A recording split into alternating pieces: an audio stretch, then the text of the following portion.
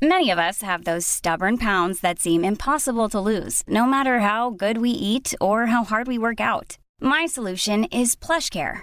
PlushCare is a leading telehealth provider with doctors who are there for you day and night to partner with you in your weight loss journey. They can prescribe FDA-approved weight loss medications like Wegovy and Zepbound for those who qualify.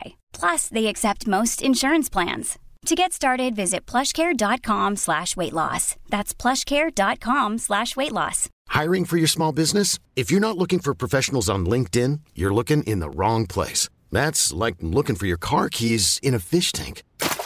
LinkedIn helps you hire professionals you can't find anywhere else, even those who aren't actively searching for a new job but might be open to the perfect role. In a given month, over 70% of LinkedIn users don't even visit other leading job sites. So start looking in the right place. With LinkedIn, you can hire professionals like a professional. Post your free job on linkedin.com/achieve today. Hey, it's Ryan Reynolds, and I'm here with Keith, co-star of my upcoming film, If, only in theaters May 17th. Do you want to tell people the big news?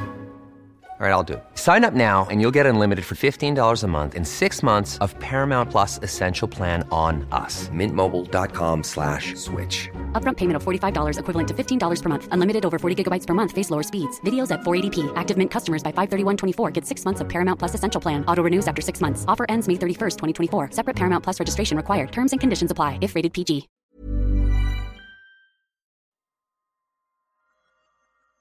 Welcome to the Market Maker podcast, hosted by me, Anthony Chung, where every Friday I talk to a member of the team about what happened in markets this week. From macro themes and single stock news to cryptocurrencies and careers in finance, our aim is simple: to make finance interesting and easy to understand for everyone. So let's get to it.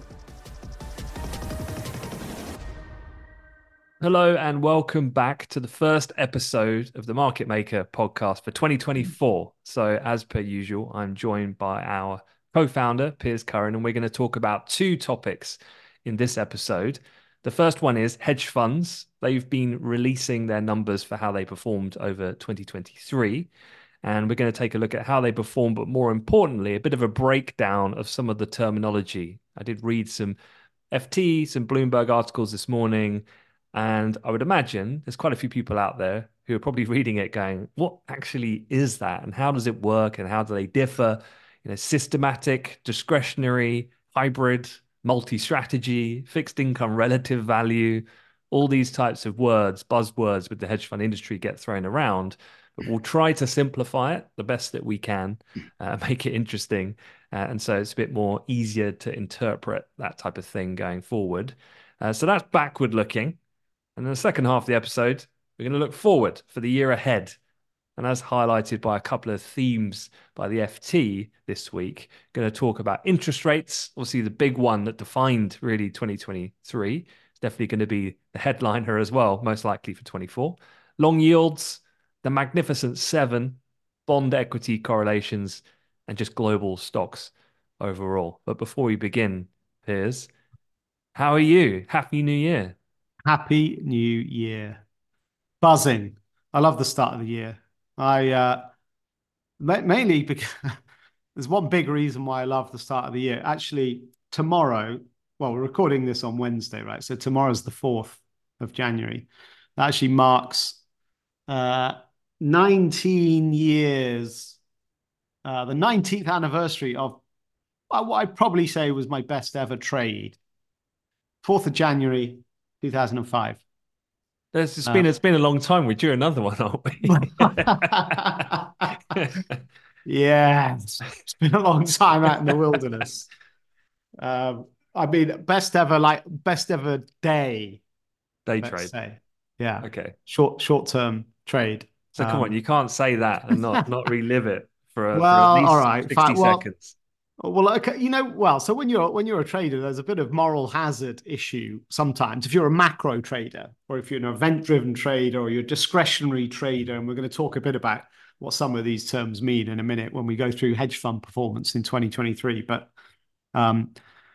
sometimes bad stuff happens, and it could be terrorist attacks, it could be natural disasters.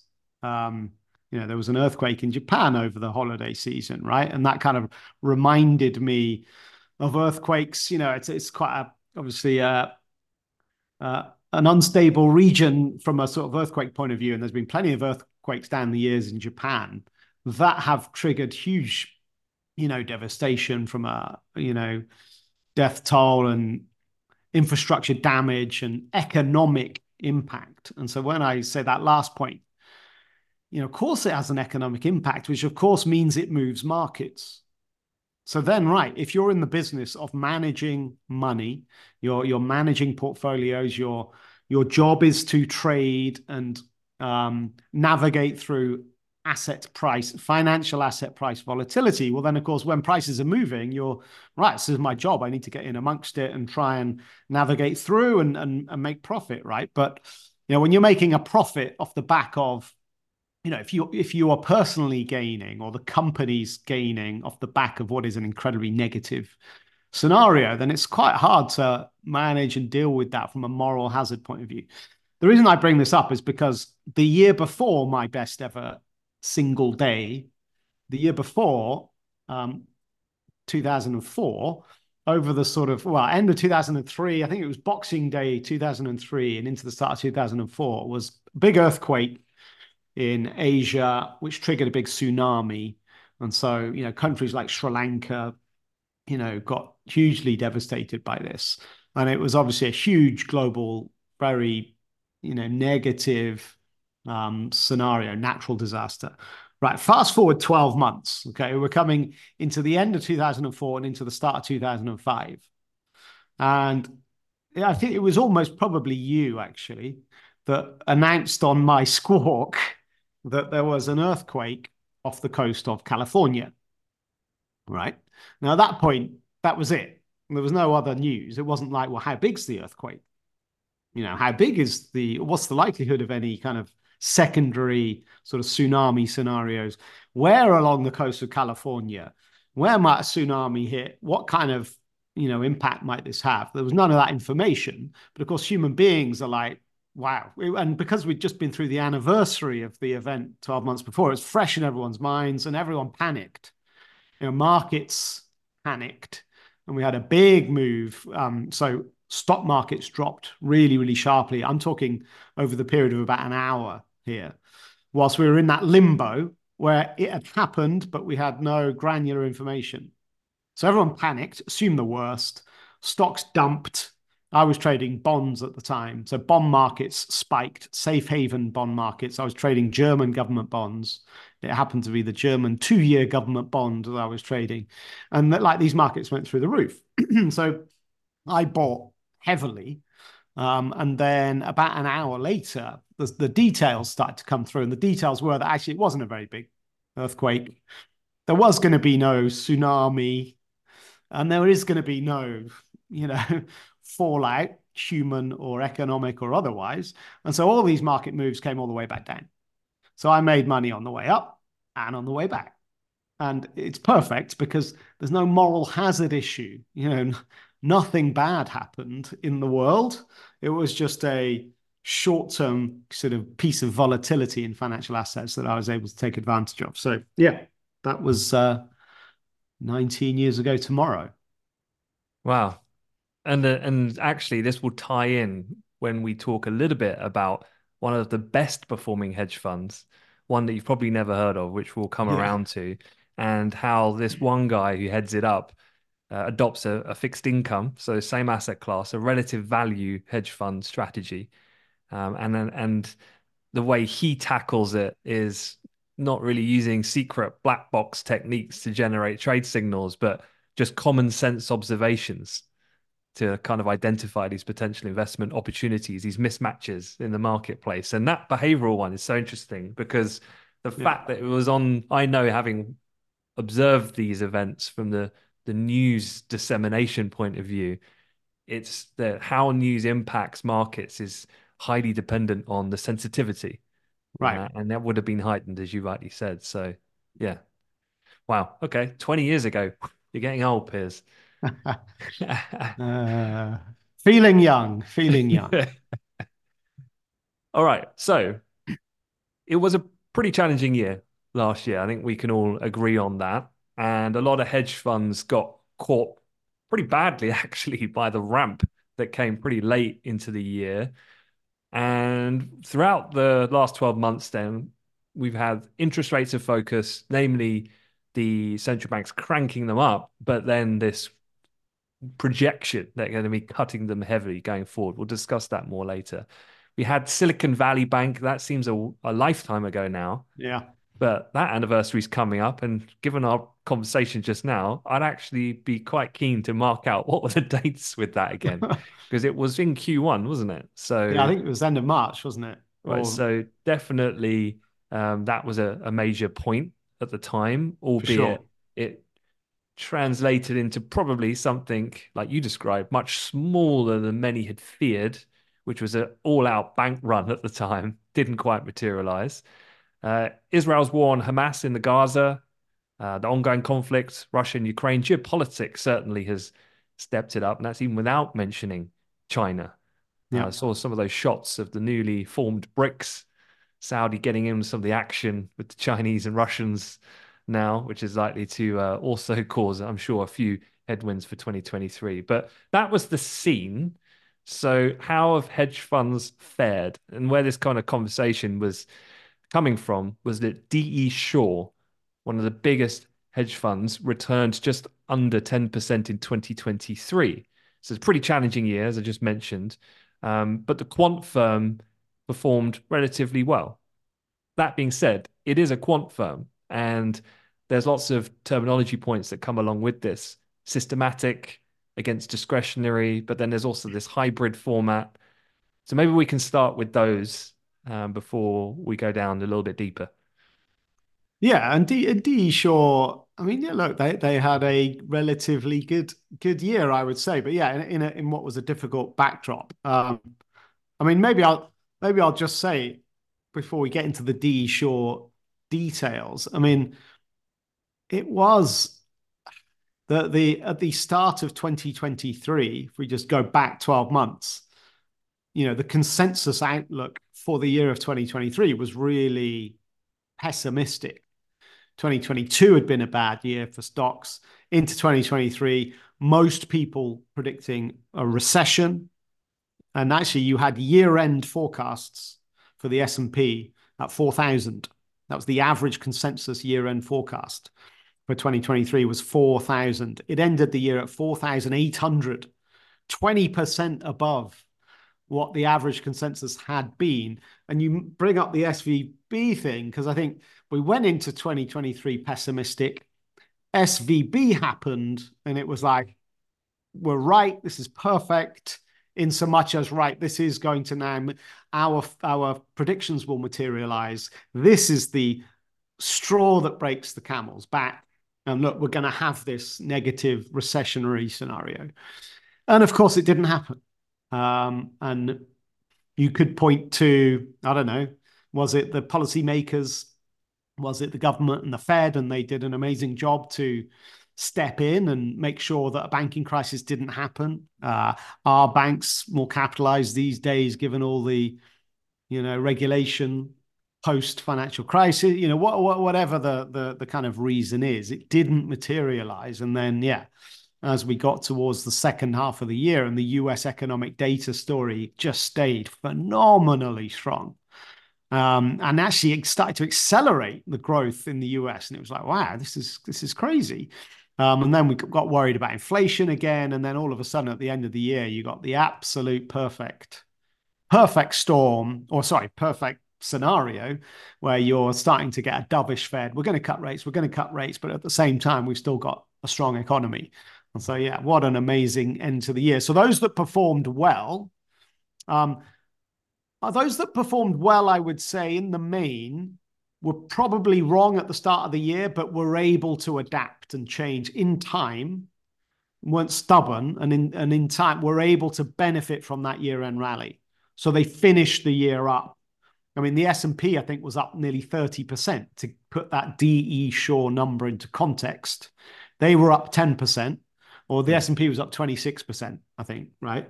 So they massively underperformed the S&P 500. And look, they're in the business of definitely delivering alpha.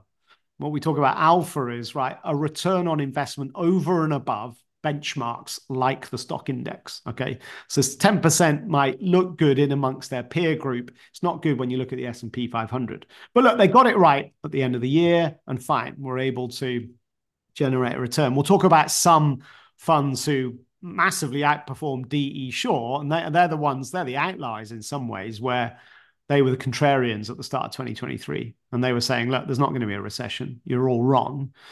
And they were right. And of course, they kind of benefit from that, from their strategy setup. But yeah, delving into DE Shaw, a lot of these big hedge funds these days, they're multi-strategy. You know, they're in the business of, well, growing their fund, right? They're in the business, and it's all about, at the end of the day, I mean, yes, returns on investment, but it's about assets under management. It's about attracting more money, building out your assets under management. And obviously your performance and track record helps with the sales and marketing initiative. And these big funds like DE Shaw, Millennium, Citadel, they've got global growth strategies. They're opening offices all over the world. They're trying to, drive brand awareness and raise more capital, right? And along with all of this is multi-strategy. So they've got loads of different teams. And this is good from a top level point of view, from a diversification perspective, right? If you're a smaller fund running one strategy, well, all right, to a degree, depends what the market conditions are like as to how well that strategy might perform. Okay. So, and what I'm saying is, I guess your performance is in some ways out of your control. Market forces will determine how much money you can make or not. But if you're a diverse strategy player, then of course, you've got lots of different things going on. And whilst one team might underperform, you've got other teams that will outperform. And so, yeah, for DE Shaw, their systematic strategies and their discretionary strategies teams perform the best. Systematic, I guess it's going back to something we touched on, which was human behavior, where really they're trying to use quant models and algos to trade in a more robotic way where you're not being influenced by human emotion. A good example in 2023, why did systematic strategies work well? Is because if you went into 2023 with a negative bias, and then you got your SVB news, which is confirmation. We talk about confirmation bias, right? Where you're seeking out information that supports your view. You almost like amplify the importance of that. You're right, I'm right, I'm right, I'm right. And then when you turn out to not be right, human beings get stubborn. We don't want to admit we're wrong. We're like, oh, the market's wrong. I'm still right. I just got to wait. These human emotional driven things mean a human takes longer to come round and admit that our strategy is wrong. We need to change things up. And so a systematic machine will remove the emotion from it and will be more about the analysis of data, trend changes and so on. And so I think they'll be quicker to shift and adapt to a market condition that they weren't originally expecting. So yeah, systematic strategies is about that quant and algo-driven setup. So one of the things I heard about DE Shaw then is that they have a quantamental approach. So is that what the combination of having a fundamental view through more traditional techniques, but then utilizing quant data technology to support your decision-making process? Yeah, I think so. The fundamental view is it's kind of like almost like the macro view, right? Where you're thinking about the fundamentals, you'll gather it. So it's not technical, it's fundamental. And the thing about that is there's so much data out there, right? There's so much economic data, and especially if you're a global remit where you're able to place bets and trades all over the world, well then, right, it's about harvesting vast swathes of economic data from all over the world and like inputting it into your models, and then your quant models that have been programmed to process and digest all of this stuff and spit out ultimately, a strategy, right? We need to buy this now and it's going to go up to there, or we need to sell this now because it's topped out or whatever, right? So yeah, it's about harnessing way more volume of information and and then systematically packaging it and spitting out a strategy that's based on all of that evidence. So it's Yeah. something a human being couldn't do, hasn't been able to do in the past, and yeah, just way more sophisticated way of going about it. So you mentioned then that these bigger companies, so like a DE Shaw, might have different funds that they're running, and the second biggest fund that they have is called the Oculus Fund. I love the names that they come up with for these. Just sounds intriguing, Well, more than sales and anything. marketing, The right? Oculus Fund. Yeah, I want I And want to buy actually, into that. so that mostly makes macro wagers in the market, and that was up about 7.8% last year. So a simple difference then, a macro compared to a multi-strategy, like Yeah. how would what would be the marketing difference there then that you would pitch?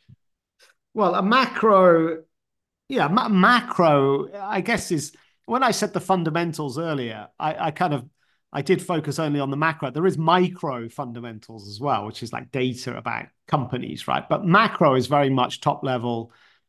And it was a big year for macro in terms of the pivot I've already spoken about, where we thought the macro environment was negative, but it turned out to be positive.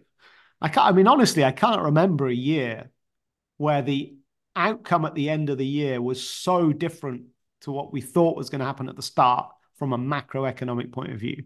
And because of the Fed pivot from inflation is going to stay higher for longer, we're going to have to raise rates more, to right, quick, we're going to cut, we're going to cut, we're going to cut. Such a big pivot that meant we got this big swing in markets. And these funds, look, 10% for, oh no, less, 7.8%, wasn't it, for their Oculus fund?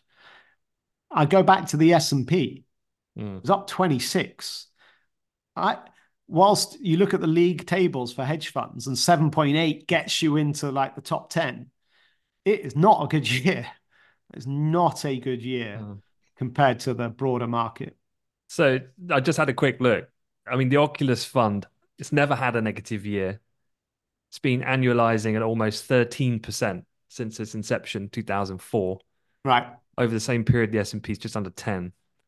But I don't Okay. think it probably takes into account actually last year's, which will bring it closer. But But so it's that proves my point exactly, right? That's alpha, where you've basically got a 3% mm, alpha year on year on year on year on year compounding.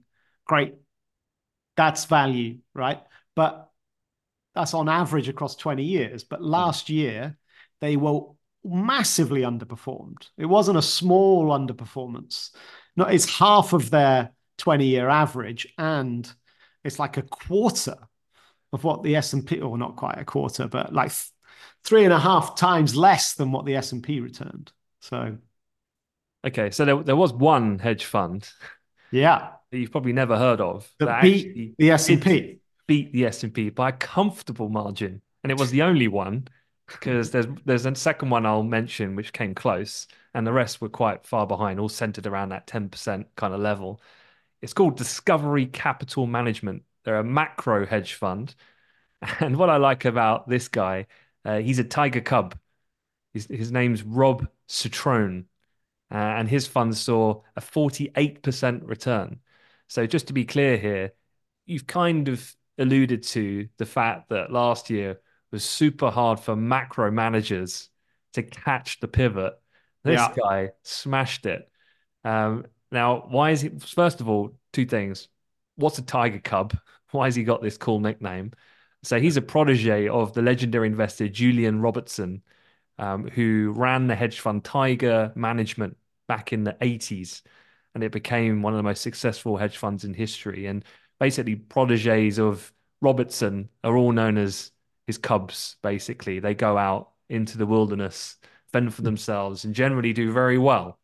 And this guy, Rob Citrone, his angle here for 2023, his funds gains were driven by long bets on equities. So I'm sure he got hold of that pivot and rally into year end. Sovereign bonds in Latin America, US credit, as well as long and short wages on financial stocks. The one thing I did like, though, about this, now to talk the book the other way. yeah. So this fund had a spectacular 2023. So how did they perform in 2022? They were down 29%.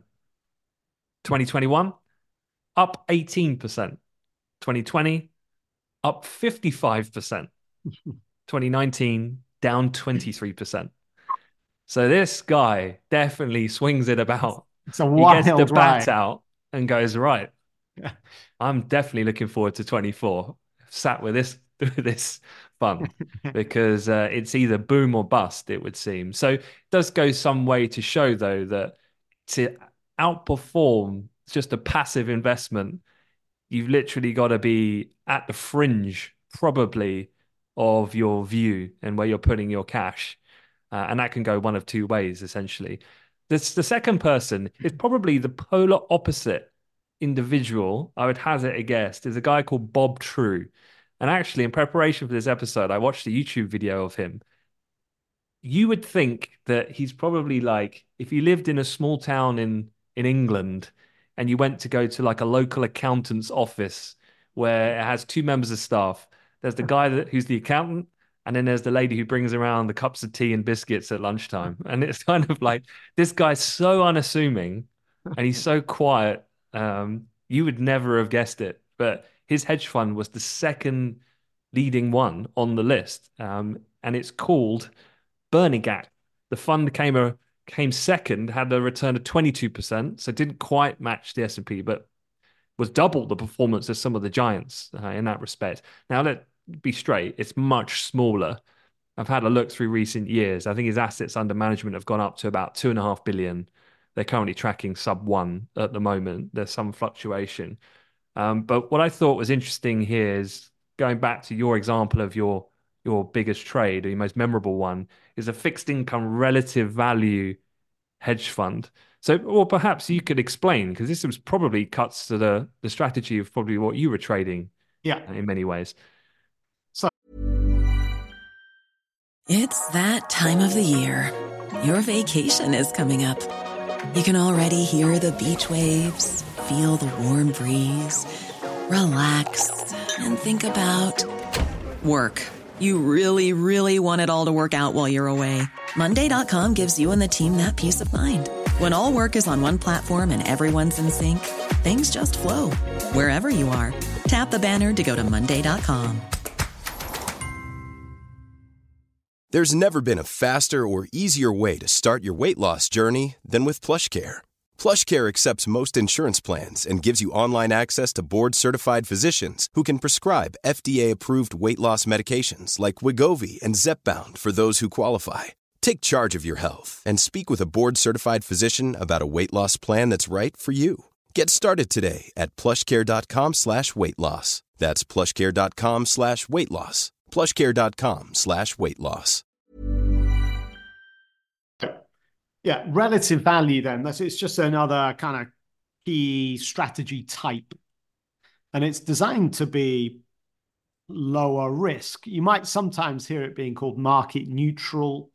It's basically pair trading, where basically I guess, look, there's systematic and there's unsystematic risk. Okay. Systematic risk it's like kind of the macro stuff, which has an impact on everything. All right. So if the Fed in their meeting in January comes out and hikes interest rates, right, which would be wildly against expectation, let's just say that happened, that would be a systematic risk where it's just going to affect everything. I mean, all asset classes and pretty much every financial asset within all of these classes, right? It's a big top level event that impacts everything. That's systematic risk. You can't do anything about that as a trader or an investor, or even to a degree, a company CEO. You can't alter or influence how the Fed's going to behave, but how they behave will ultimately potentially heavily influence how you perform. Okay. So if you're betting on stocks, if you're buying Tesla, right? Well, then fine. You're taking risk. You're taking systematic risk because Tesla will be influenced by interest rates. But you're also taking what's called unsystematic risk. So unsystematic risk is then, right, with the Tesla example, it's right, what is the micro? What are Tesla's, I don't know, unit sales or deliveries? What's their profit? What's their revenue growth? All the rest of it, right? And all of that stuff is controllable by Tesla. To a degree, it's controllable by investors as well. If you're big enough and you've got a big enough shareholding and you manage to get yourself a seat on the board, then actually you can control this kind of stuff, right? So you've got systematic, you can't control that, and unsystematic. If all you're doing is going long Tesla, you're taking both risks, okay? Now, what some hedge funds like to do is to say, well, look, that's too much risk. We don't want to be like your Discovery Capital, who are wildly up in 2023, but massive car crash in 2022, wildly up in 21, massive downside in 2020. They don't want that because it's not attractive when you're trying to sell your fund to potential new investors, right? Investors don't like wild seesaw swings. They want to see consistent outperformance year on year, right? The DE Shaw's 13% on average, bang, bang, bang, bang. That's what attracts funds, okay? So they want to trade in a less risky manner. So what you'll find is, rather than just going long Tesla, they might pair that trade up by going short something else. That's kind of you might go short, I don't know, Chevron, okay? Oh, sorry, not Chevron. Chrysler was what I was going to say, right? So you might go long Tesla, short Chrysler, two automotive companies, and you're really taking the bet that the EV space is going to build, and the old school, the kind of the legacy players aren't going to be able to catch up, right? So you're long one and you're short the other. The thing is here is you're removing systematic risk. Because what happens if the Fed hikes? Both companies' share prices drop sharply, right? Well, fine. You're long Tesla, you're going to lose money, but you're short Chrysler, you're going to make money. Net, you're neutral. So you've removed your systematic risk. So all you're then trading is the unsystematic risk. And there you're betting on Tesla to be able to win market share versus a Chrysler of this world. Okay. So that's like a relative value trade, using it as a simple kind of equity example. Yeah. What I like about what Bob had to say about his strategy was that he said, I'm not trying to anticipate unexpected events or catalysts that other relative value managers look for. He says, they've already happened in creating such pricing divergence. I'm simply betting that rationality will ultimately prevail. Right. So it's almost like a reversion to it's a reversion relative value trade. In a way, but he's using fixed income, which is kind of what I used to do, where in many ways you're looking to try and, I don't want to get too technical, but like trading the shift in the shape of the yield curve. So you might be long 2 years and short 10 years because you're looking for that shift with regards to the price and yield of one duration bond versus the price and yield of the other. Yeah. And just to make this like a clear differentiation between, I know some of our listeners might retail trade, but Bob, like you, it would only take a 20, 40, 80 basis point move, and that's massive. Yeah. Which a retail trader would be absolutely unhappy about from a size of a trade. So how does this like kind of leverage come into it? Well, yeah, and that's actually a really good point because you can justify much, much, much bigger positions because your overall risk is lower because you've got this relative value play on. So you can justify in throwing, multiple larger size positions, right? So as you say, all you need is a little bit of a tweak, a little bit of a tick. A relatively small move in your overall strategy can translate into a large return. You can leverage it up. I don't know what this guy's trading, but we used to trade government bond futures. So that's a derivative product on top of the underlying fixed income asset, which then, using derivatives also enables you to leverage up your ultimate position size as well. So, but yeah, bigger positions because you're taking overall less risk.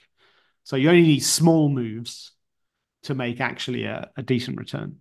So we've kind of got these polar opposites then between Rob and Bob, as it were. One's a super alpha. He's out there batting, hitting for the home run. The other guy is playing a bit more safe, conservative.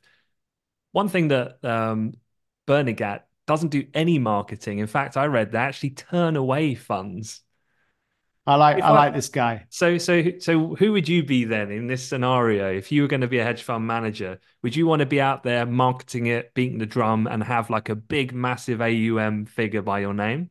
Or this guy apparently has got an office in Hoboken in New Jersey, not even in the main space in Manhattan where all the others are, or in Connecticut. He's just doing this thing so he could be close to his kids apparently and take them to school. Yeah. I think it's probably a mindset thing. It's probably a work-life balance thing. You're either uh, dare I say, like super alpha, I'm going to take over the world.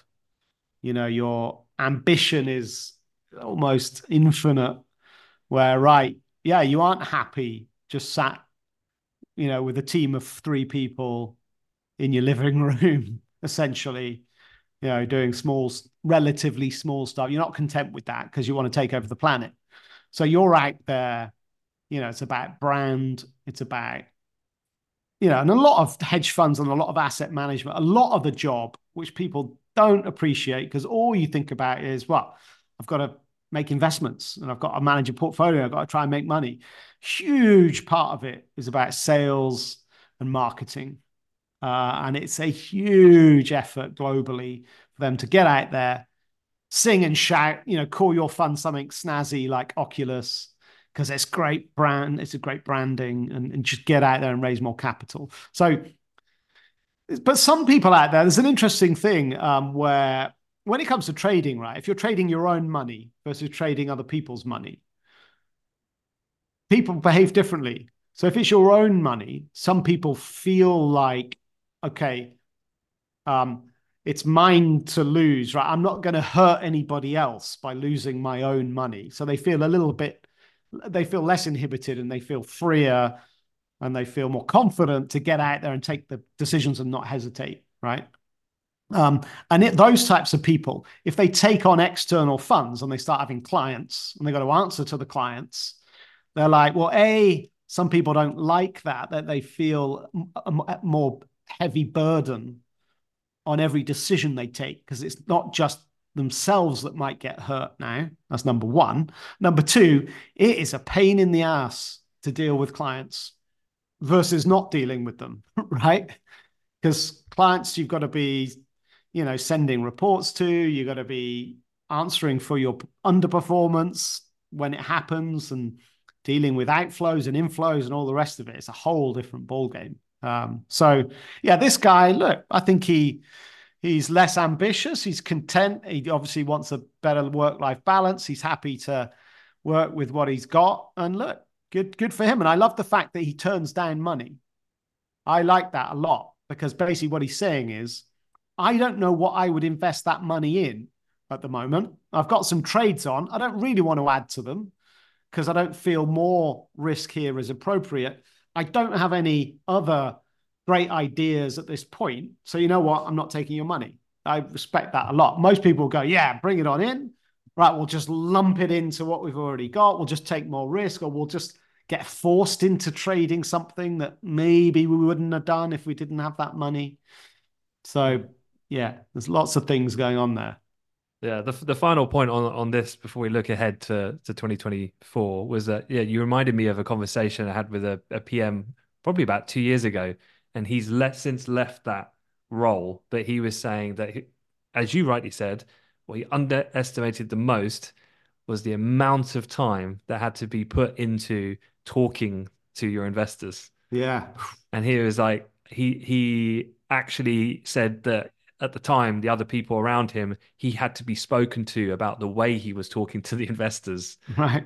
Wasn't palatable because he was just talking about the strategy and it's making money. Like, what are these questions? Yeah. But actually, your job is to be a client kind of manager in that sense, as well as invest. So, yeah, really important point.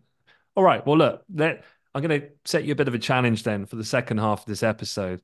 Yeah. We're going to look ahead for the year. There are 5 different areas. I want to see whether you can summarize then the outlook in these 5 distinct areas with just 2 or 3 minutes on each one. So we'll kick things off and talk about interest rates first. Yep. And that's king still. I mean, it was last year. I mean, it was the year before. Well, I guess it's inflation. Well, okay, maybe it's different this year. Sorry. So last year was inflation, right? Is it coming down? And right, when will the rate hiking cycle end? This year, it's going to be, right, well, inflation, certainly in the US particularly, inflation is back down. So does it continue to go down and become too low? Does it go back up? So it's still about inflation, but ultimately it's about, right, well, what does the Fed do about it? And here we are at the start of the year, consensus forecast, 6 rate cuts in 2024, 25 basis points each time. Okay, so that's a 1.5% locked off the headline interest rate by the end of this year. That's huge, right? So obviously, I think the big risk is, well, is that going to happen or not? And we shall see. I mean, there's a kind of slight sort of subplot in some ways, because what happens to inflation is a function of how the economy performs, and the kind of slight subplot is the political situation. So fiscal policy, where you got to be honest, a huge amount of democratic economies have elections this year, the US and the UK included. And so, right, in an election year, do the current incumbent pump the electorate with loads of tax cuts and, well, right, that could stimulate the economy, could be inflationary as well, by the way. Or do they not do that? So there's a whole kind of subplot this year, which wasn't there last year, which is this political situation. But ultimately, 6 interest rate cuts feels like a lot to me. And just a further point, there's 2 reasons why they would cut. There's 2 types of interest rate cut, you might want to say. Number one is a disinflation cut. That's what we're hoping for. That's what we're pricing in. That means inflation continues to fall. So the central bank cuts interest rates to keep the real interest rate level. All right. So that's interest rate cuts with no recession. That's your sweet spot for things like equities. So that's a disinflation interest rate cut. The other type of interest rate cut is, well, hang on a minute, the economy's in trouble, and so you're cutting rates to stimulate growth. That's a bad interest rate cut. And stocks in that scenario would go down, right? So it's not as easy to say, well, hang on, interest rates are going to go down, so stocks go up. Full stop, no matter what. It's not like that. It could be that stocks go up, but they could go down, depending on why the interest rate cut is happening. So that's number one.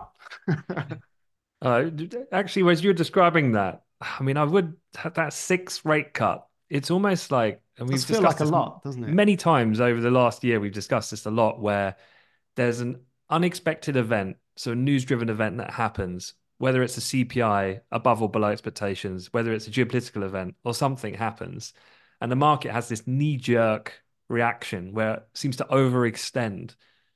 So I'd love to see some back-tested data over this kind of inefficiency of mispricing, over that mean reversion, where every time that there's a news-driven event of X magnitude, the market, it feels like, tends to always overstretch and then come back. I'd like to know by how much does it overstretch? What's the time frame of how far it comes back? Would be an interesting study to look at. So any quant-oriented students out there who want to do some research for me to set up the don't know, I'll have to come up with some sort of alpha gen name type fund to run the strategy in. But all right, so that was interest rates. So the next then is long yields, and maybe first off, what is long yields, and then what are we talking about? Yeah, all right. So long yields, this is talking about bonds, and let's just talk about the king of all bonds, which is the US government 10-year bond. Okay, we call that the Treasury, US Treasuries, and the yield on that, which is a hugely important sort of benchmark rate that borrowing, particularly for like corporate borrowing through corporate bond markets, how much does it cost for a company to borrow money through the bond market it's as much a function of the US Treasury yield as it is the Fed interest rate. So whilst you might have the Fed cutting rates, fine, that means borrowing costs is going to get lower, certainly for the consumers out there, right? But what about corporates? Well, actually, if you want to borrow over 10 years, it could be that the Fed cut rates and the short end of the yield curve drops. So 2-year yields drop, definitely, right? It doesn't mean the 10-year is going to come down with it. So we could have a scenario where even with rate cuts, the 10-year yield stays, I don't know, 3.5%, 4%, which is double what we've been used to for the last 15 years. So post financial crisis, the 10-year yield's been 2%, but now it's 4%.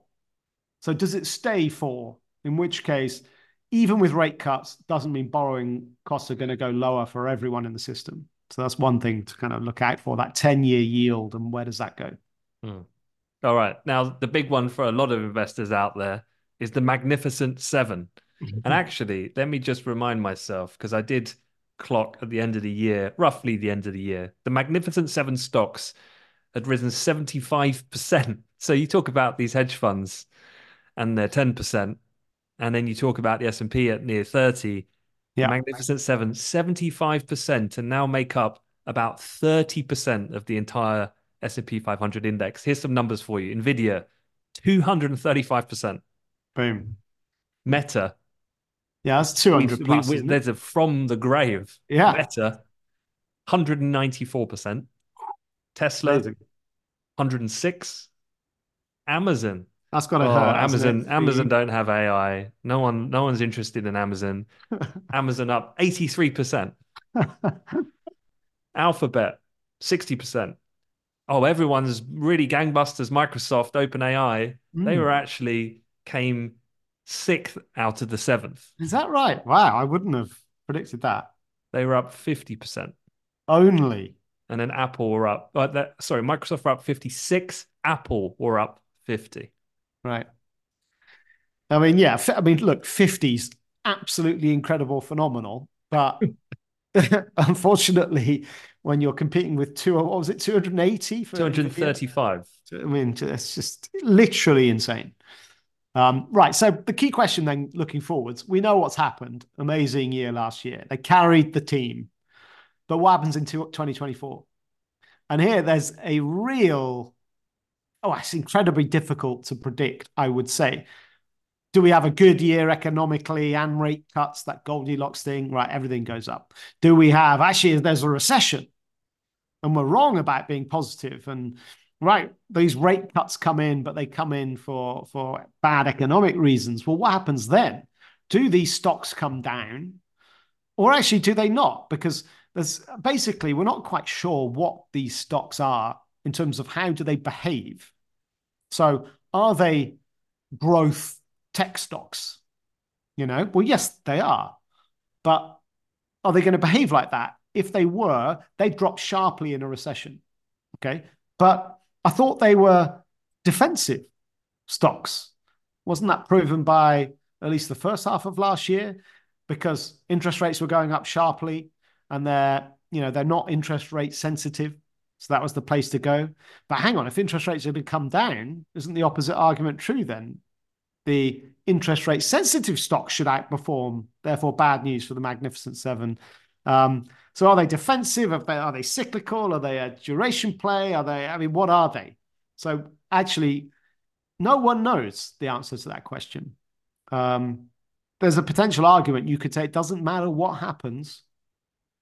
Whatever scenario you paint, you could spin a positive argument for at least some of these stocks. But so that's a real outlier, that's a real unknown, I think. And you've got most of the investment community fully wedged into these 7 stocks. You could say there's still a lot of cash sat on the sidelines, though, that could come in. But everyone's got a bit of action on these 7. It's just, are they willing to add to those positions? Or are they going to be, best take a bit of profit? I think that's a really hard one to predict.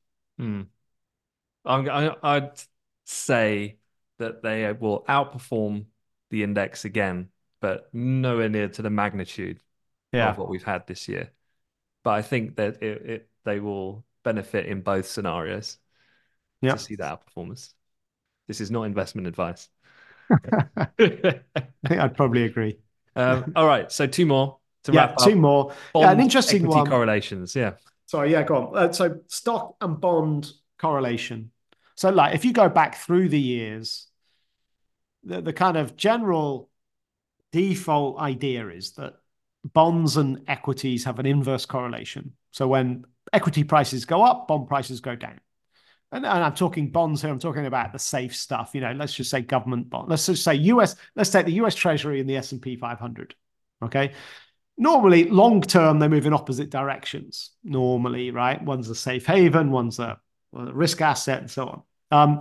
What happened in the back end of 2023 was very unusual because both went up. Both the prices of stocks ripped through the roof. S&P finishes 26% up on the year.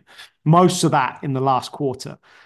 Bond prices went through the roof as well at the end of last year. The 10-year yield dropped from 5 down to below 4%. When yields go down, prices go up. Again, that was about the Fed pivot, right? Pricing in now rate cuts, okay? Both went up a lot over a sustained period of a few months. And this is the interesting thing. So when you're looking at a 2-year correlation between these two assets, the last time we had a positive correlation for such a long period, so on average over the last 2 years, there's been a positive correlation. The last time that happened was in the year 2001, meaning it's incredibly unusual. Now, there's two schools of thought here. One is, well, if it's that unusual, it can't continue. So we're going to revert back to the inverse correlation. Now, that doesn't tell you, well, hang on. Do stocks go down and bonds continue to go up? Or do stocks carry on going up and bonds come down? So even though the correlation might return to being inverse, doesn't necessarily help you. You've got to decide which way it's going to go. The other thing is to say, well, maybe we're back into a different era because we've had a bond market rally for 40 years. And there's lots of people out there who think the 40-year rally's over. And so it could be that this bond rally that we've seen into the end of the year is short term. And you might get stocks and bonds going down this year, meaning the positive correlation remains, remember. If they're going in the same direction, up or down, that means the correlation is positive. So there's a few, obviously, like with everything, there's a few moving parts here, but it's something to think about. The back end of last year was really unusual. We had such a powerful positive correlation between these assets as they both went through the roof. So maybe can't last. All right. And last but not least. Last. Let's step out of the US and think about the rest of the planet. Because what happened at the end of last year was everything went up. Stocks across the world. Japanese stocks had a phenomenal Q4. European stocks went up. I remember on the podcast a few weeks ago, we were talking about the DAX, that's the German index, hitting record ever highs. When Germany are like the sick man of Europe, right? Where they're in recession and things aren't looking great. And yet, stock market new highs. So everything went up, basically fueled by the US and the Fed's pivot. And because the US is such a big engine for the world, if you're going to have a boom in the US, great, everyone's going to benefit. Now, so the thing is, the US stocks went up and the rest of the world's stocks went up. But the rest of the world's stocks went up without strong economic conditions like the US saw. US stocks went up with strong economic conditions. The rest of the world went up without strong economic conditions. So globally, are these elevated global stock index positions sustainable if there's no kind of economic recovery in some of these places that have seen weakness? And you'd probably put China, right at the top of that list as to, well, economic concerns going forwards and being such a big economy, of course, then, what happens in China economically this year, and then from a monetary policy and a fiscal policy point of view is as always really important. Any black swans for 24? I can't say I've actually read anyone talking too much about that this year. Yeah, I think everyone got burnt. You know what happens at the start of the year, right? Let's all make our predictions. What's going to be the S&P at the end of the year? Basically, everyone had a shocker 12 months ago, predicting XYZ. None of it came true.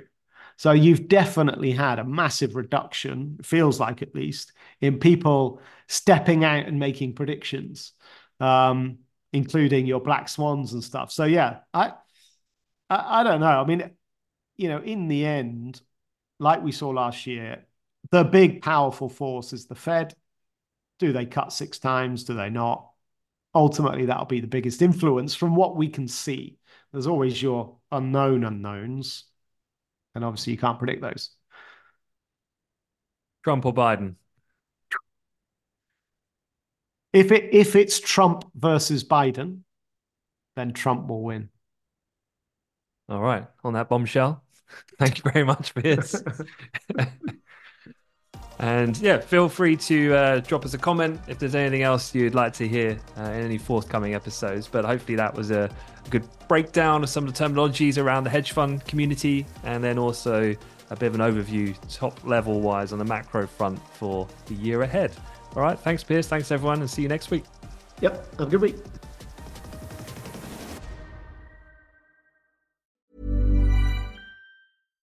If you're looking for plump lips that last, you need to know about Juvederm lip fillers. With Juvederm Volbella XC and Juvederm Ultra XC, your lip look, whether it's subtle or bold, can last up to 1 full year with optimal treatment and no additional maintenance. Find a licensed specialist and see if it's right for you at Juvederm.com today. That's JUVEDERM.com.